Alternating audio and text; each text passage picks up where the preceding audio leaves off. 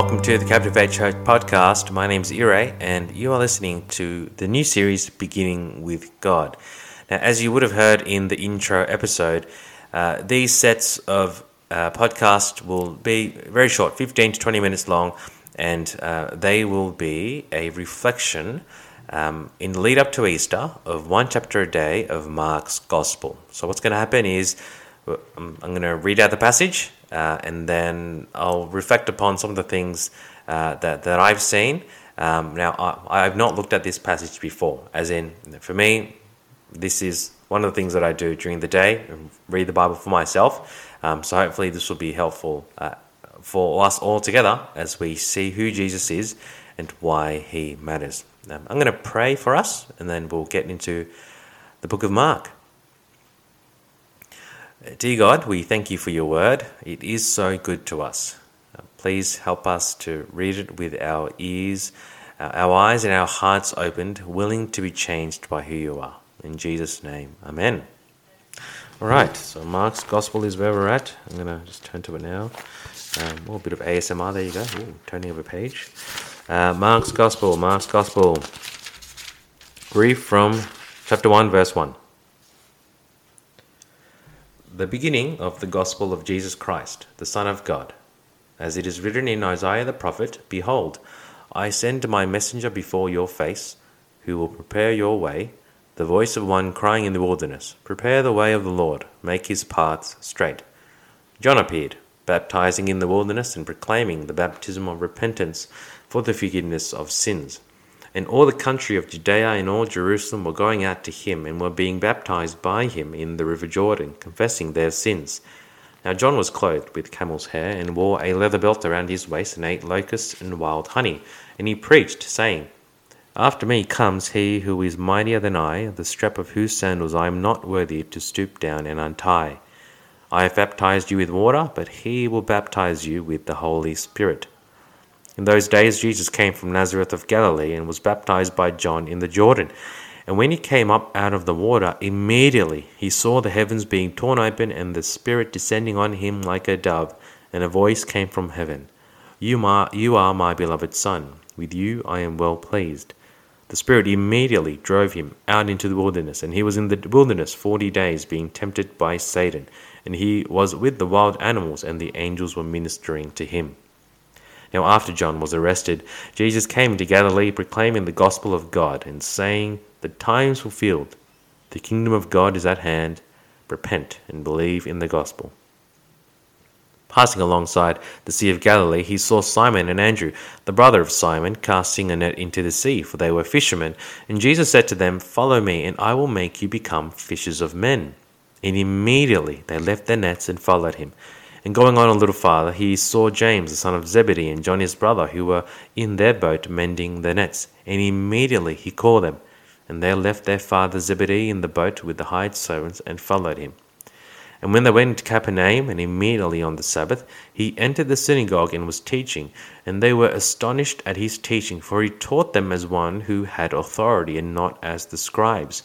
And immediately there was in their synagogue a man with an unclean spirit, and he cried out, What have you to do with us, Jesus of Nazareth? Have you come to destroy us? I know who you are, the Holy One of God. But Jesus rebuked him, saying, Be silent and come out of him. And the unclean spirit, convulsing him and crying out with a loud voice, came out of him. And they were all amazed, so that they questioned among themselves, saying, What is this, a new teaching with authority? He commands even the unclean spirits, and they obey him. And at once his fame spread everywhere throughout all the surrounding region of Galilee. And immediately he left the synagogue and entered the house of Simon and Andrew with James and John. Now Simon's mother-in-law lay ill with a fever, and immediately they told him about her. And he came and took her by the hand, lifted her up, and the fever left her, and she began to serve them. That evening at sundown they brought to him all who were sick or oppressed by demons, and the whole city was gathered together at the door. And he healed many who were sick with various diseases, and cast out many demons, and he will not permit the demons to speak, because they knew him. And rising very early in the morning, while it was still dark, he departed and went out to a desolate place, and there he prayed. And Simon and those who were with him searched for him, and they found him and said to him, Everyone is looking for you. And he said to them, Let us go on to the next towns, that I may preach there also, for that is why I came out. And he went throughout all Galilee, preaching in their synagogues and casting out demons. And a leper came to him, imploring him, and kneeling said to him, If you will, you can make me clean. Moved with pity, he stretched out his hand and touched him, and said to him, I will, be clean. And immediately the leprosy left him, and he was made clean. And Jesus sternly charged him and sent him away at once, and said to him, See that you say nothing to anyone, but go, show yourself to the priest, and offer your cleansing what Moses commanded, for a proof to them. But he went out and began to talk freely about it, and to spread the news, so that Jesus could no longer openly enter a town, but was out in desolate places, and people were coming to him from every quarter. So that was Mark's Gospel, chapter 1 there. I think immediately, one thing that I'm struck out is the word immediately. It seems to come out everywhere. There's a pace. There's a pace in that first chapter that is quite fast.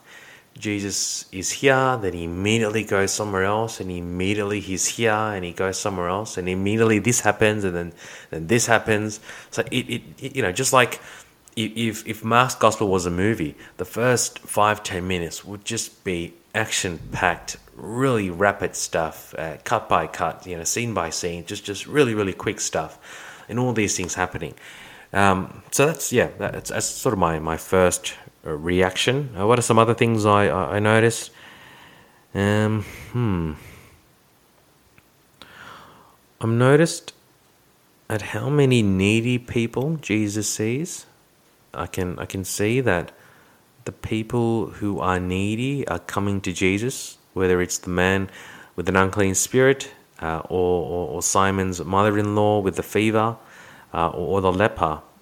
Lots of people who are in need seem to be coming to Jesus. Or in fact, maybe it's better to say, Jesus in his first steps of ministry seems to be going out to meet those who are in need. There's a pace, I don't know, maybe it's a desire, a conviction that Jesus has to go out into the world to meet these people. He goes out immediately to the house of Simon's mother-in-law, and heals her. Immediately goes out to see the unclean and the leper. Jesus cannot stop but be someone who heals people who are in need, which makes this verse quite interesting. And this is something that I also noticed in verses 35 to 39. I'll read it again. And rising very early in the morning, while it was still dark, he departed and went out to a desolate place, and there he prayed. And Simon and those who were with him searched for him, and they found him and said to him, Everyone is looking for you. And he said to them, Let us go on to the next towns, and that I may preach there also, for that is why I came out. And he went out throughout all Galilee, preaching in their synagogues and casting out demons. So Jesus is the man who goes out healing all these people. And so his fame would spread throughout all the regions, and people would come to him. So Simon's like, well, Jesus, not to disturb you, but there's heaps of people here wanting to get a glimpse of, Jesus Christ and want to be healed. Can you please do something? And what does it say here? Jesus, he says, Let us go on to the next town, that I may preach there also, for that is why I came out. That's quite an interesting thing that's happening there. He seems to be, prioritizing or highlighting, exposing, revealing why he came. He came not just to heal people. He came not just to meet the needs of people, but he came out, it says here, to preach. To preach. I think, it's quite interesting. Sometimes, for me at least, I think that Jesus is there to meet my needs. And I know that he's sufficient to do so. I'm not saying that he doesn't. He does meet my needs. He is the one who sustains and provides for me. But it's interesting here, Jesus is not determined or limited or directed by human need. He's here to preach something. He's got an agenda of his own. What is this agenda? What is this thing that he's preaching? Let's see, have a look here. One thing that I do notice in this passage is looking for times when he's spoken. In verse 15, Jesus here is described by Mark. I'll read from verse 14. Now, after John was arrested, Jesus came into Galilee, proclaiming the gospel of God and saying, "The time is fulfilled, the kingdom of God is at hand, repent and believe in the gospel." So maybe that's the message being preached and proclaimed. That's the agenda of Christ. The main agenda of Christ, the thing that he's most wanting and passionate to tell people and do on earth, is to proclaim the gospel of God. The time is fulfilled, the kingdom of God is at hand, repent and believe in the gospel. They say that, I'm just trying to think, I think they said after the end of the book of Malachi, the very final book of the Old Testament, to the point where Jesus came, it was a period of about 400 years. 400 years. That's a very long time. It's 2022 now, so what's that, is it 1622? I don't know, I did an arts degree. A very, very long time ago, right? 400 years. So imagine for 400 years, you did not hear anything from God. No word whatsoever. You were trapped as a prisoner, whether it's in Babylon or Persia or the Macedonians who came after that. You were trapped not in your own land, but in the land of other people. You were prisoners, and you were unable to hear the word of God. You had heard prophecies from people like Isaiah, Jeremiah, Ezekiel, telling us about this kingdom of God that will come, right? To give blessings to the poor in spirit, and this great figure, the anointed one, who will come to bring in the kingdom of God. But you haven't heard it for 400 years. That's many generations of people who were waiting for something that they did not see. And then Jesus says, "The time is fulfilled. The kingdom of God is at hand. Repent and believe in the gospel." It's an explosive entry. It's a rapid beginning to this movie, to this gospel. It makes it clear that Jesus is not just someone who treats people's needs, but he's the fulfillment of something bigger. He has an agenda of his own, Jesus Christ. He came to bring in the kingdom of God. He came to show us what life is like when we have Jesus at the very center.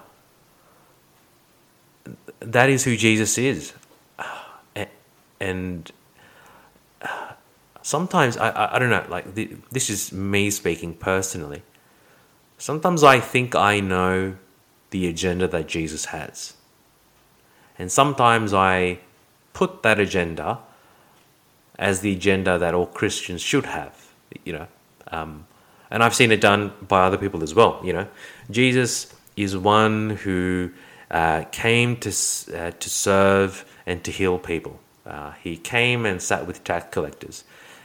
He was a radical socialist who fought against the structures of power and authority of the day. Therefore, that's Jesus' agenda, and that's going to be my agenda. So I'm going to invest in soup kitchens and demonstrations and wearing red hats and smoking cigars for communists, or things like that. Like just misunderstanding the agenda of Christ and making that agenda the agenda of all Christians.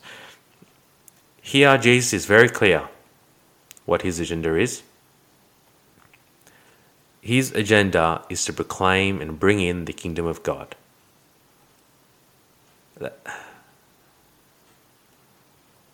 So when I think about this passage and what it means for me,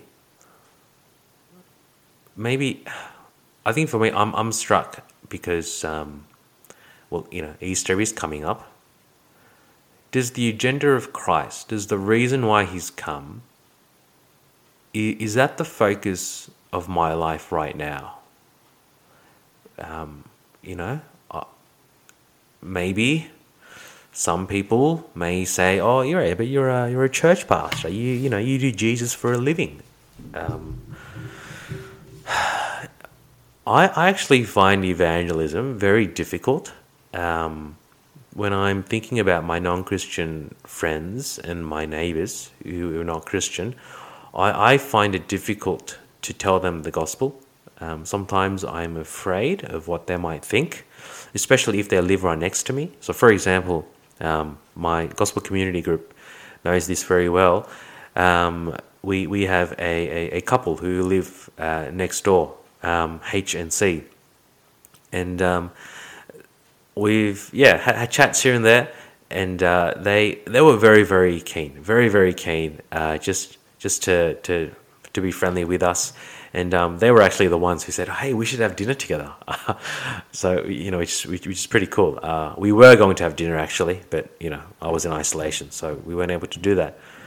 Now, if I tell them the gospel, sometimes I'm like, oh, what will they think? Like, if they reject me, then I have to see them quite often because we live next to each other. So there's a cost.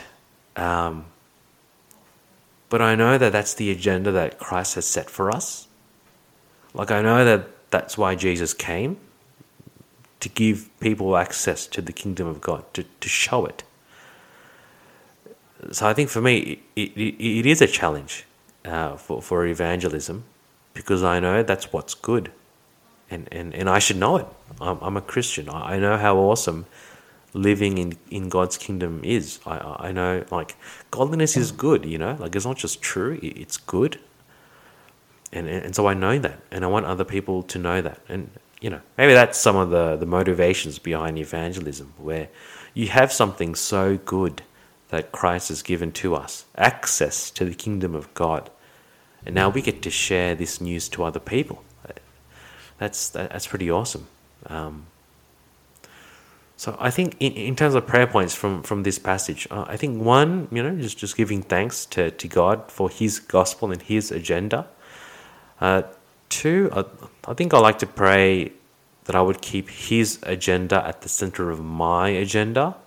Like, do I think of the kingdom of God as a priority? And then three, I'll just pray for my evangelism to H&C, but also just being convinced that it is good living with God in his kingdom. I think I'll do that. Well, I'm gonna pray along those lines, and I'll pray along for you as well. Hopefully that was helpful for Mark's gospel, beginning with God. So let's just end it with prayer. Dear God, we thank you that you are so good. We thank you that your kingdom is good. We thank you that you came to proclaim and to bring us into the kingdom of God, and to have access not just with beauty and with truth and with justice, but we actually have access to you. And so we praise you for giving us sinners access to your kingdom. Please help us to have your agenda at the center of our agenda, always seeing the kingdom of God as something of a priority for us. Please help us in our evangelism. I pray for H&C, that you would please save them. And Father, we ask that you would help us to see the goodness and the beauty of living as those part of the kingdom of God. Help us not see godliness and maturity as a burden, but as a joy and as a privilege, as we see and we live life the way that it was supposed to be, with you at the very, very center. We praise you for your word, and please help us to persevere and trust in you. And in Jesus' name, amen.